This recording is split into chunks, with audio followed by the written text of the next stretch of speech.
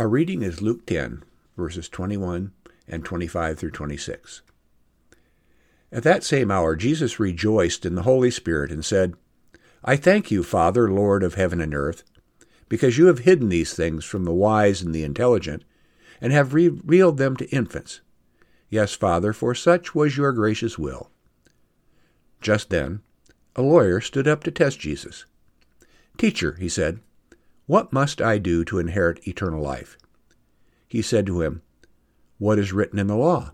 What do you read there? He answered, You shall love the Lord your God with all your heart, with all your soul, and all your strength, and all your mind, and your neighbor as yourself. And he said to him, You've given the right answer. Do this, and you will live.